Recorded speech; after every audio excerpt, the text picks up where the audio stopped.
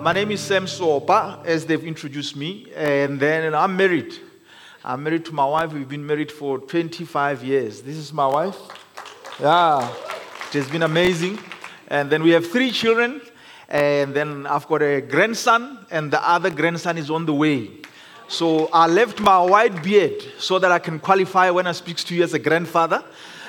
So yeah, it's such a privilege. And how do we qualify I asked God, I said, God, how do we qualify to be grandparents? God says, I'll qualify you.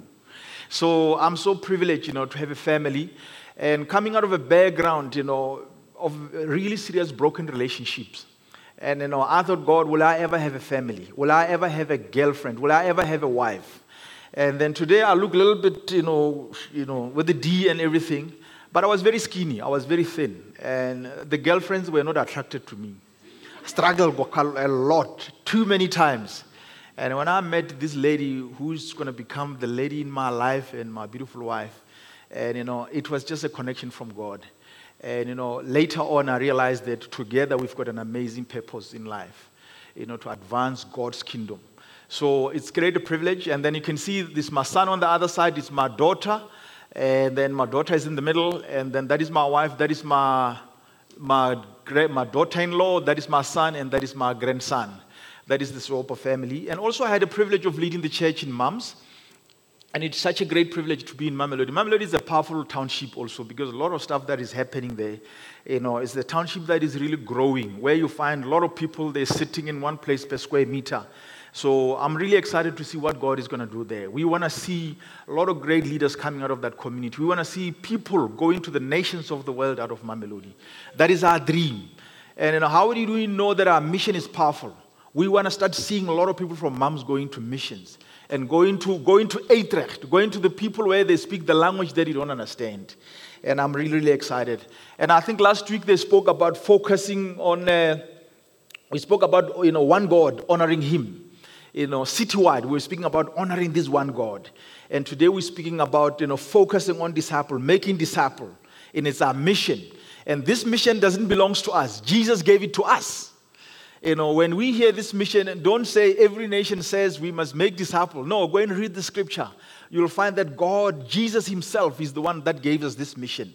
And then, we always say that we are a making disciple family. May we be excited when we say these things. Because some of us, we're coming from far. It's not just the word that we say. Some of us, God has shaped us while we're sitting in this family. Some of us, God has changed our hearts. Some of us, we've grown. Some of us, we nearly ran away. I nearly ran away. I thought this discipleship thing is not working.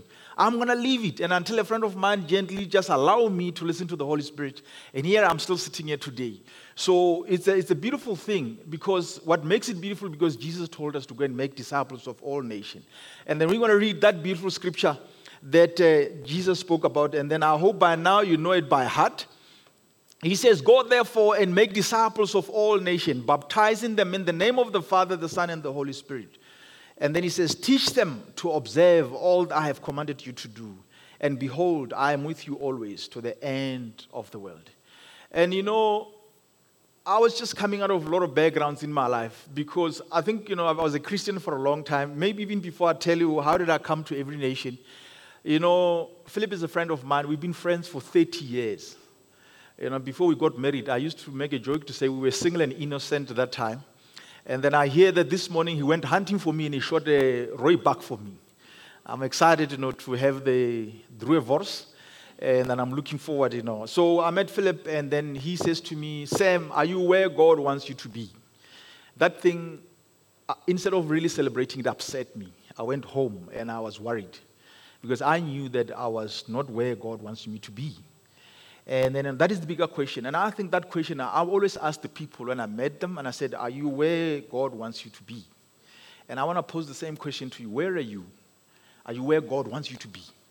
Because where God wants you to be, that's where you're going to find joy in the midst of difficulties. That's where you're going to find peace in the midst of any kind of circumstances. It makes a big difference. So we need to make disciples of all nations. And then, I want to speak about, what do we expect, how do we express our unity in making disciples? Because we need to be united in making disciples. Because when I come here, I was not part of that united people because I had questions. You disciple people and then things don't go right, they go wrong. And then you keep on doing it, but you're not really getting successful. And then I thought, yes, this is a very difficult thing. Maybe I need to go back to my old ways of doing things. How do we get united? I'm just going to call you to really become united with us as we do, if you're not united in this one. First of all, we are united in making disciples by prioritizing reaching the lost. Luke 19, verse 10, he says, "For the Son of Man came and seek and to save the lost." And we need to prioritize the lost, the people that are not here. And why do we prioritize them? And I realized that they are people. God loves people. He doesn't only love us who are here. He doesn't only love the church people. He loves almost everybody. And I used to make it a little bit of a distance to say, no, but God loves people. And I realized that I've got a cousin who's not saved. I've got a brother who doesn't know Jesus. I've got an uncle who doesn't know God. And I watch them how they live. And I realized, wow, it's a bit of a distraction. When you go to Mamelodi, you see it very clearly. Maybe in the city you don't see it very clearly, but in Mamelodi it's visible everywhere. We realize that people are lost. Without Jesus, they're going to keep on living on their lost life. And then the scary thing when you look in moms nowadays, there's a lot of young boys in the street. They didn't grow out of the family. They just grew without the family. They grew out without the father. And really the people that just keep on getting lost in a bigger way. And it has to be a conviction in our hearts. Because I realize that sometimes if something is not a conviction, you're in trouble. What is a conviction? A conviction is something that is really deeply rooted in your heart. Nothing can shake it. When you are convicted about something, not even death can change your conviction. I had a friend of mine, a long time ago, while we were still in Impact Radio. He was one of these people riding the bikes. He fell off the bike and he broke a couple of bones in his body. And then he was coming with the things on his neck, with the crutches, with steels on his legs. And I asked him and I said to him, I think after this you're going to stop riding the bikes. He says to me, no, I'm going to find the best super bike that you ever find in the whole world. I'm thinking, that is crazy. Not even broken legs can change us from our conviction. Conviction is very powerful because we say, what is a disciple? A disciple is someone who had personal convictions about who Jesus is, based on biblical truth, and they transfer that to one another. You will never be a disciple until you have a conviction. Jesus, when he says to this guy, go and make disciples, I think he saw that there was already a conviction in their heart. Because first of all, he says to them, come. And when they came, he showed them what it is. And there was some problems before they started going. We hear the story of Peter cutting somebody's ear. We hear the story of Peter running away during the crucifixion. So when Jesus says to them, go, I think there was a strong conviction in there. We hear the story of Thomas doubting Jesus. She says, I don't think you came from the dead. And Jesus says, see the nails in my hand. See what happened. And then Thomas, we hear the story that actually Thomas went and planted a church in India and even died in India. That is a conviction. And then I want to share the story that I love watching some of the stories. We got YouTube nowadays. And then you just Google it. This is an aeroplane called Boeing 747. The Boeing 747, I don't know. Yeah, this is the one. It's this is the first one that was built. And they test drove it in 1968. And the conviction of building these flights, they were saying, these flights is going to be one of the best flights to take people to the places where people have been struggling to get. So which means you can fly for 18 hours with comfort. Because long time ago, if they want to go to Australia, they had to break somewhere and then it will take them 3 days. But this aeroplane, they said, could take 18 hours to take you where it used to take them 3 days. That was a conviction when they were building this aeroplane. But there was a problem. When they finished building it, they realized that they got a huge problem. What was the problem? The problem is that there was a problem with the engine.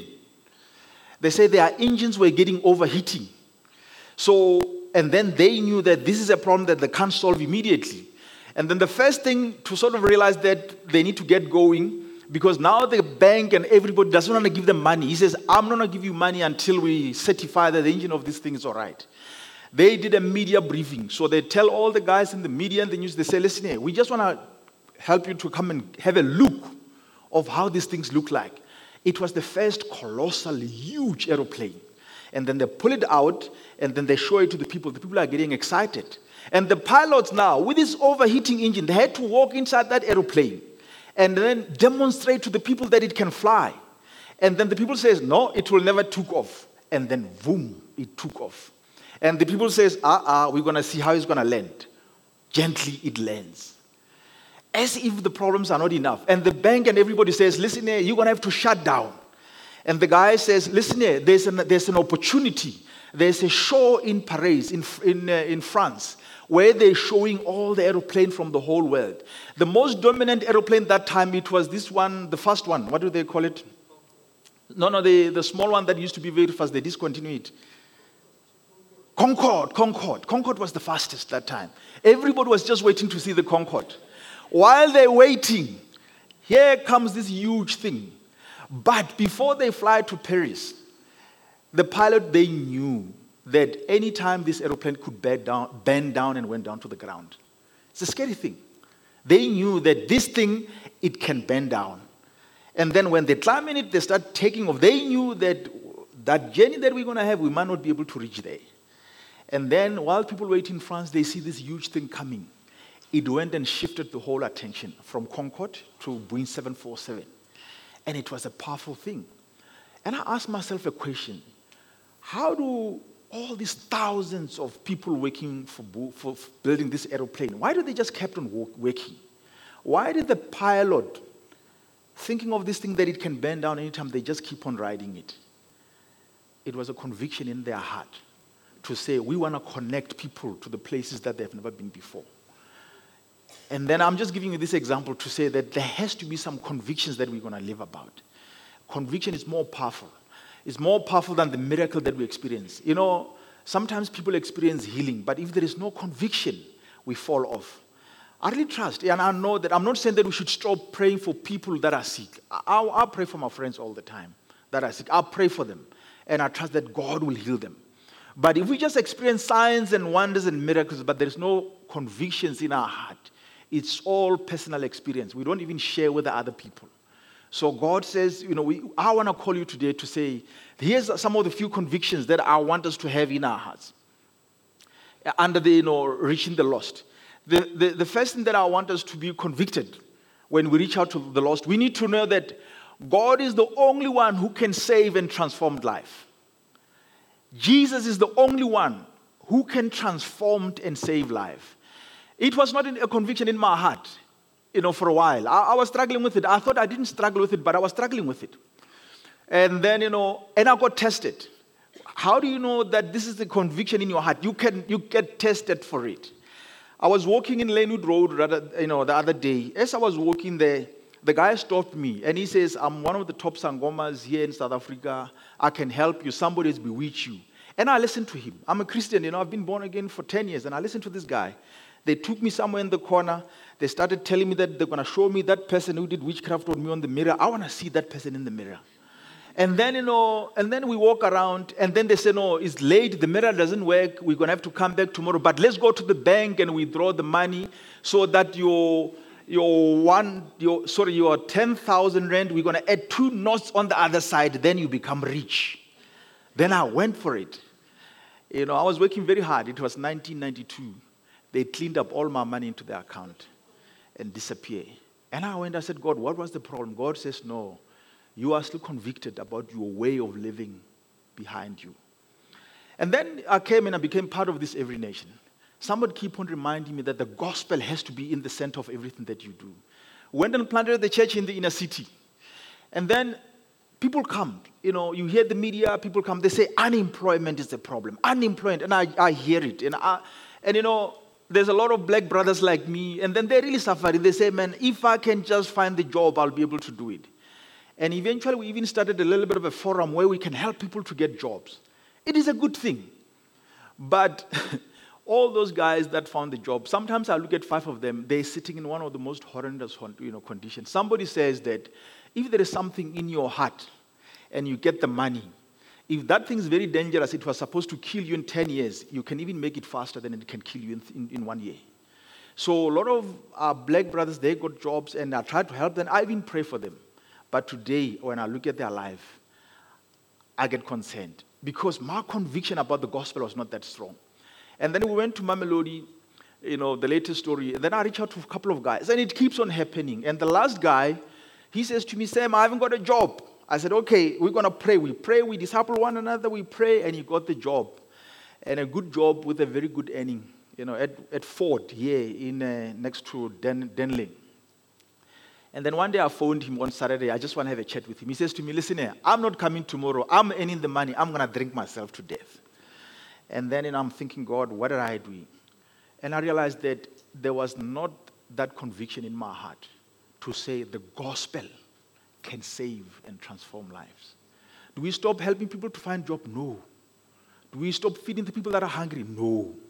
Do we stop praying for the people that are sick? No. But there has to be that element of a conviction of the gospel in our heart. Because the gospel is the only thing that can transform people's life. And then I hope that will be a conviction. Here's a very powerful scripture. It says, for I am not ashamed of the gospel, for it is the power of God for salvation to everyone who believes, to the Jews first and also to the Greek. The gospel is very powerful. The gospel is so powerful that we're sitting in this room, we are all having different backgrounds. We might be the same color, but we're coming from different backgrounds. We're all coming from diverse areas. Each and every one of us, we're different.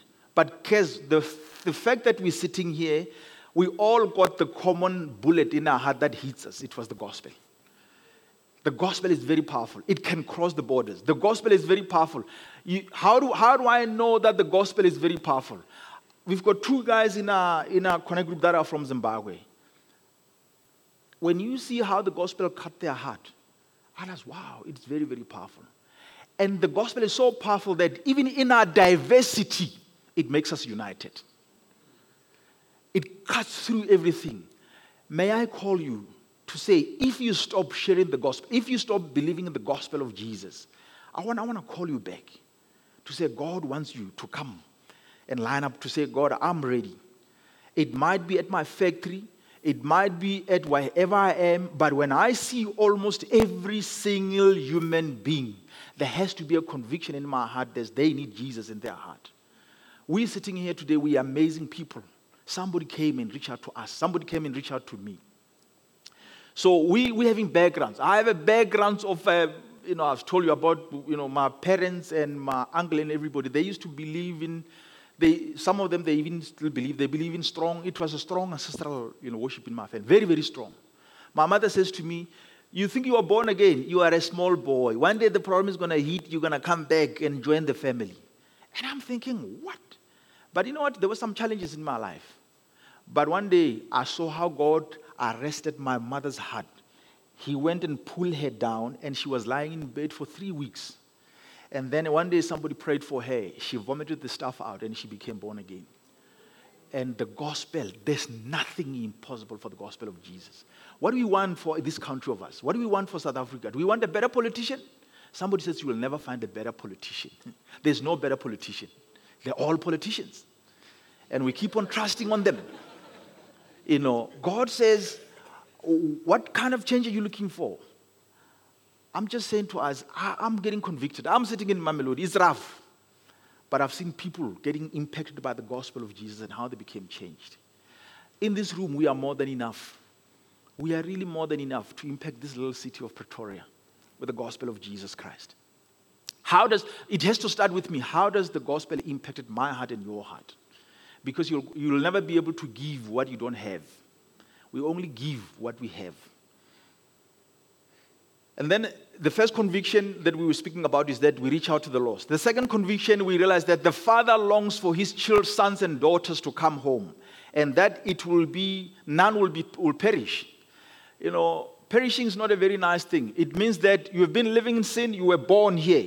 And you just really keep on walking towards destruction. And then you do things that is going to destroy your life without God. And then you get to the moment where you fall. And nothing can rescue you when you fall this time. And God says, I don't want my sons and daughters to perish. Do you have sisters and brothers in your family? When you know that they're perishing, God's heart for them, he says, I want them to be part of this family. so that God can save them from going to that pit of hell that is very dangerous.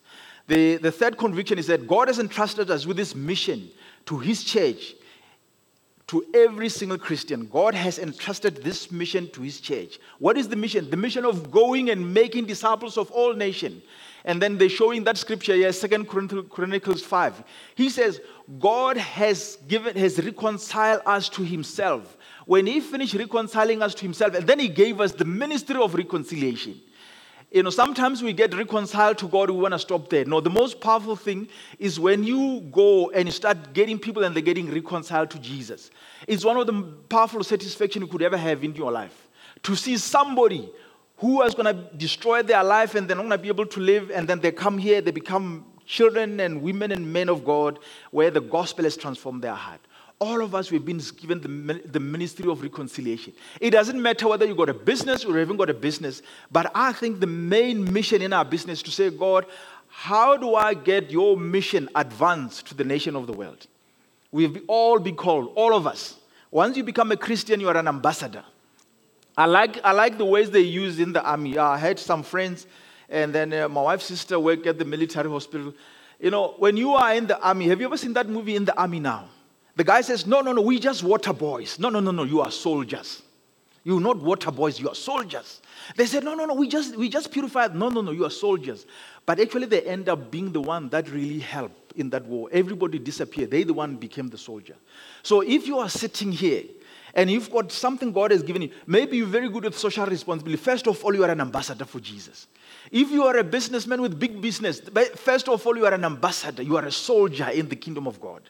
So, we don't be defined to say, no, I'm a doctor first, and secondly, I'm a soldier. No. When you join the army, you are a soldier first, and then we can do the doctor thing while you're in the army. So I want to call you to say, let's become Christians that God has called us to be. I like our definition of a Christian, someone who follows Jesus, fish for men, and fellowship with other believers. Straightforward, but it really calls us to. So all of us, Jesus has called us to be an ambassadors of the gospel. And the last one, he says, the day of salvation is now. The time is near, that no one is guaranteed for tomorrow, that Jesus will return. This is an agency to our mission. I think there's a lot of stuff that are agent in our lives. There's an agency for me to plant the church in Mamelodi. There's an agency to get your business going. There's an agency to get certain things happening in the family. But I just found the Bible says there's one thing that is very agent. He says the gospel is agent, which means we can't pass one person without sharing the gospel. The gospel of Jesus is agent to get to almost everything. I had a very crazy friend. He decided that because the gospel is very agent, he's going to start preaching the gospel. You know what he did? He says, I'm going to start at home. His wife was born again. He says, my beautiful one, he says, yes, he says, I want to share the gospel. He goes to his wife, and when he's finished, the wife asks him some questions. He says, but what about that? What about that? He says, no, but my wife, she knows me. I couldn't even teach her how to drive. So I'm going to go to my children. He went to the children. He says, yeah, this is the gospel. And then he's sharing the gospel to the children, and when he's hitting nicely, the children, they say, but Papa, what about the sweets? What about that? He says, my children don't hear me. He looks around, he realizes the only thing that has got blood in his vein left in that yard is the dog. And he went to the dog. He says, Baxter. He shared the gospel to Baxter. Baxter lifts his head and does the ear like this. He comes back and says, the dog had me. And then his friend sitting next to me says, no, but you got to go back to the people. You got to go back to the people. But it really shows the agency in his heart. How agent is the gospel in your heart? What makes the gospel agent in my heart is to see the broken world that we're living in. It's getting broken almost every day. If we're thinking the East of Pretoria is all right, no, things are getting bad. I hear that even the white people, they're exploring this Sangoma thing nowadays. We used to think, no, it's only for black people. There's a lot of things that are happening. And then if we don't make the gospel agent, we're going to wake up with a city that doesn't look like the way we want them to look like. And then, we spoke about we value the lost. Number 2, we value one another's growth. And then you know about that. In our Connect group, we value your growth. We've got things that we put in place where you can be able to grow. In our Connect group, in our worship service, the growth path, those are the things that help us to grow. It's almost like a mother. when a small baby, I saw my wife when we have our children when they were very small. She teaches me very careful that you don't just feed them everything. There's certain things that you feed the children. You don't give them steak when they're born. There's going to be a problem. But they need to grow and become adult. If they don't grow, there's a problem. Here's the thing. If you see the child not growing, it's a serious concern in our lives. So I want to challenge us, are you growing? We need to grow so that when the wind and the storms of life come and toss us around, we'll be able to stand. The other one, we value raising leader. I like this quote from Gilbert Foliente. He used this message when we did, I think it was a Passion. He says, the quality of leaders we develop is directly proportional to the quality of disciples we make. You will never understand this thing until you experience it. And then we need to start somewhere. I went to Mamelodi, I thought, it is difficult to raise leaders in Mamelodi. Because it was difficult. But God says, just keep on going. Today we've got amazing 10 leaders in mums who loves Jesus, who follow Jesus, who's very strong. I want to share testimony. There's 3 ladies in Mamelodi. When we went there, Hank even make a joke. He says, Mama so-and-so, we're looking for Papa so-and-so also. So, because we're saying, Mama Eki, Mama Dina, because it was all the ladies coming. And we became faithful when the ladies came. The kids came first. And then we want to chase them away. God says, no, I've sent the children. Jesus says, don't reject the children. I've sent them to you to teach you to do the right church plant. And there was one lady, Mama Dina. She really got it. She went and discipled Mani Mary. And Mani Mary discipled another lady. And then yesterday I was sitting with another lady, the third one that I want to say, his name is Mama D. When I look at Mama D, she was working long hours. Many, many hours, working hard. But she will never miss a co-leaders meeting. She will never miss coming to church. If she misses it, she will phone you. She was earning very little money. And she never complained about anything. When you see her house is incomplete. But she just kept on coming. And one day, Diana says, she's doing the hospitality. She loves it. And then one day, there was a leaders' ignite here. She went and called Mani Mary and Mama Mati, and the 3 of them, they came in Savior. They came early. They jumped in the early taxi from Mamelodi to come here. That is the heart of a disciple, coming from the poverty of poverty and be able to, not even money can stop them because it's a conviction in their heart. And I said, Lord, I'm so thankful for people like that. And life is very hard. When you look at Mani Mary, she works at Deep End Berg. It's not very easy. But can I tell you something? She kept on coming. And I prayed for them. I said, Lord, if I have R1,000,000, that should be the people that I'll start helping. And then God says, no, the time will come. But I realized that one day I was sitting and Mani Mary says to me, her daughter, she's studying at TVET college. And I thought, God, what a breakthrough. And God has really started releasing them from the bondages that are happening in the families. So if we manage to raise leaders carry capacity. And then it's a beautiful thing. And leaders can go to the world. That is very, we send Philip to Utrecht. He's a leader. Sitting in that nation where you don't understand the language is a very powerful thing. Because language is a difficult thing. And then we prioritize the nations. We prioritize the next generation. We hear the story of King David here. He says to God, God, I want to build a temple. And God says, no, not you. You are a soldier. You've been killing people. I'm going to let your son build the temple.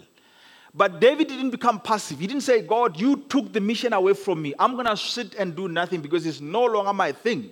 You know what he did? He made plans of the patio. He says, this is how the place look like. And after that, while he was halfway, when he dies, he says to his son, here's the plan. You can start halfway and move forward.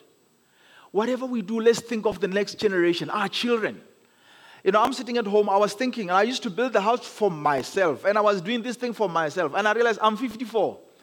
I shouldn't start saying I'm doing things for myself. I'm doing things for my children. So that they can start building from where I ended up. And then they can be able to fly.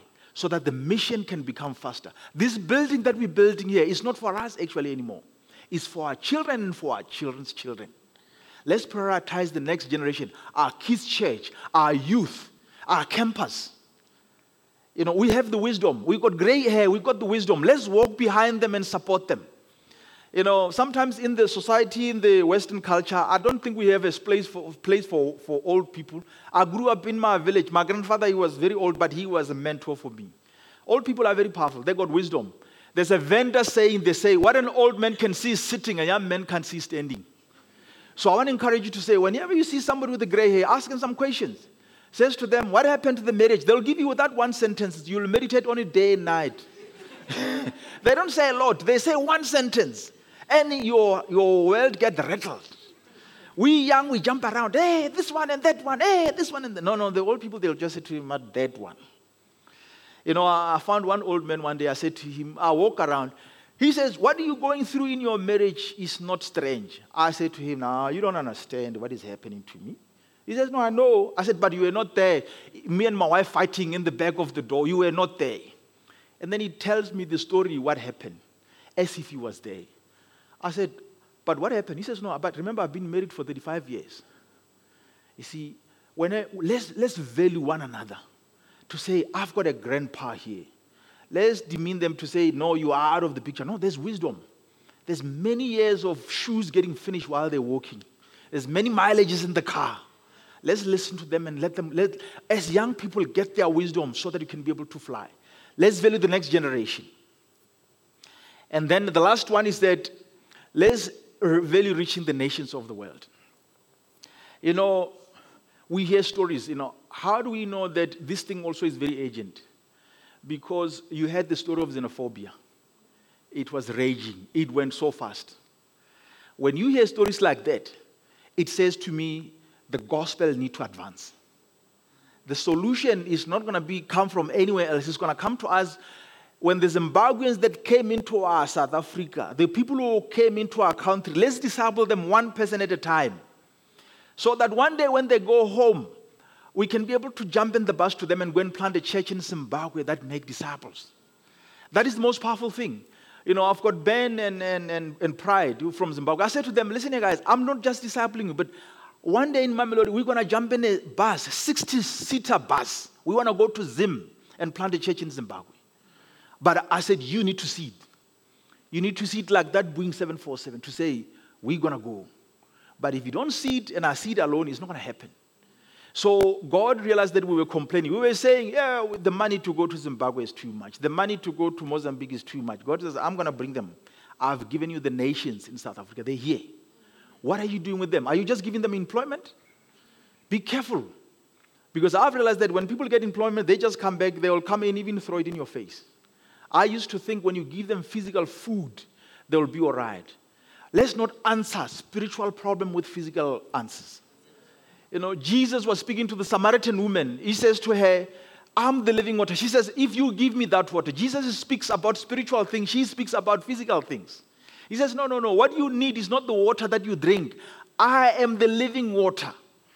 And until she gets it, it was very powerful. I want to call you to say today, help us to believe in these convictions. Help us to prioritize this thing, to prioritize the lost, to prioritize the next generation, to prioritize the nations. It's very, very important to prioritize discipleship, people growing. And then with the conviction of the gospel, that is the only thing that can change people's lives. With the conviction to know that your gospel, Jesus, is the only thing that can change people. With the conviction to say that when we see the broken lives, we know that they need God more than drinking water, more than food. But it doesn't matter. If they need food before they can hear me, I'll give them a meal so that they can be able to hear, because you can't talk to somebody with an empty stomach. But the main priority is not to give them food. The main priority is to give them the gospel. Can we get our priorities right? It doesn't matter when you do it, what comes first. But when we do that one day, we will wake up with the mission of Jesus impacting the whole world. Africa is getting broken every day. I try to find out what is the real problem. At the end of the day, it takes me back to say, is the absence of the worship of God. God says, I'll forgive your sin. But if you worship foreign God, I will not forgive you. So there's a problem of worshiping foreign God in Africa. There's a lot of intelligent people. People from Zimbabwe, they're very educated. They're amazing lawyers. they're very, very educated. Now I'm thinking, what is the problem? And they say Zimbabwe, it used to be called the breadbasket of Africa. But there's a suffering. Why is there suffering? Are we going to come with a physical answer, or are we going to come with a spiritual answer? And I hope today, sitting in front of us here, as a child of God, as a Christian, as somebody who loves Jesus with all his heart, may you see the problem is not just the food that we give the people. You know, what the looting people say to me, Sam, in Mamelodi, there was a church that says it's going to bring 70 people to bring food in mums. I say, stop. Because people in Mamelodi, they might even kill you for bringing those food. You know, maybe let's do it properly. So my conviction in my heart is to say, Lord, I want the gospel to keep on cutting things in my heart that are still there, that are becoming an obstacle for me to share the gospel. I want to ask you the question today. Maybe you identify with some of the things that say, what are the things in the heart that when you share the gospel, they're becoming an obstacle? You know, what are the things that are not yet, how far is the conviction of the gospel in your heart? Because if that is not happening, we're going to bounce back. We're going to solve the problems politically. We're going to solve the problems socially. Actually, we're not even solving it. We're perpetuating it. We're making it big. So I've learned, you know, I was involved very much in South Africa. I was really involved. 1990, I was heavily involved in politics. But politics are not the answer. Not even the business is the only answer. But it's all vehicles to take the gospel of Jesus Christ to the place where we can't be able to take it. So what is the obstacle in your heart? And then I want to pray with you. Can we close our eyes? You sitting here today, you saying, Sam, there is an obstacle in my heart. There is something that the conviction of the gospel hasn't hit me in that corner. Like it was struggling to hit me with ancestral worship. Like it was I was struggling to allow the gospel to hit ancestral worship in my heart. I even end up getting robbed money. I was struggling to allow the gospel to hit the belief that sometimes I give people food without giving them the gospel. And the gospel has to hit that area in my life. I was believing that when people experience healing, they will never turn away from God. And God says, no, the gospel, it's a conviction in their heart that they will never change. Even when they don't get healed, they still serve God. I want to ask you the question, is there a thing in your heart that you're struggling? Will you raise your hands? I just want to pray with you. Yes. Thank you, Lord. Thank you, Jesus. Yeah, I saw some of you raise your hand. Lord Jesus, I want to pray today.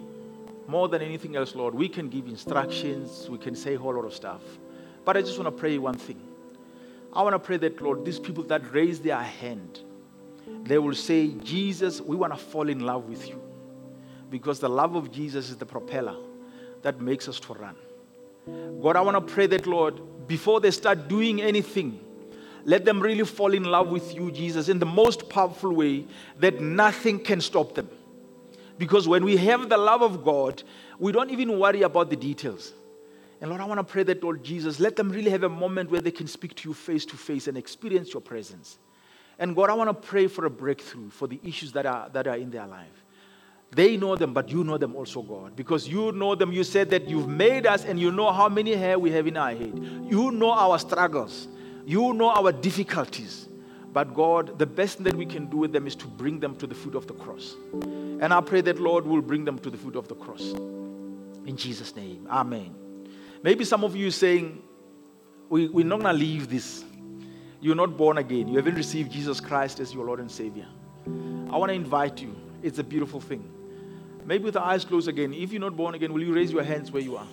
We want to pray for you. It doesn't matter whether you want or half or full, whatever. We just want to pray for you. Because it's a moment. Thank you. Thank you, Lord, that for the people that are sitting here, Lord. Thank you, Lord, that you've called us to follow your mission. Lord, help us not to say it's the Every Nation mission, but it's Jesus' mission. Let it be the first conviction. And God, help us to be convicted that what will change Pretoria is when the gospel of Jesus hit everybody in their heart. And with our diversity, we enjoy one another. Help us not to say this language is wrong, this language is right. Let's say all these languages comes from you, Jesus. Help us not to say this color is wrong, this color is right. Or everybody comes from you, Jesus. So that, Lord, when we become like that, we can see the power of the gospel hitting our diversity so strong that we become united in our diversity. Our differences will not make us fight, but it will make us to carry on and take the gospel to the end of the world. And Lord Jesus, I want to say thank you, Lord, for your people. They belong to you, Lord. And keep on ministering to them, Jesus, so that they will know you even far more better. So that one day, maybe from our community of believers, from every nation, people, they can say, those people, they haven't got much, but they really have Jesus. They really wear Jesus so well. And then we just want to follow Jesus. And one day we wake up, Pretoria will have the correct statistics when they say 70% Christians. And it will be a true statistics about our city. But it will also to be a true statistic about Africa, Europe, America, and all the nations of the world. Even Mexicans, in Jesus' name. Amen. Thank you, family. God bless you. Have a beautiful Sunday afternoon.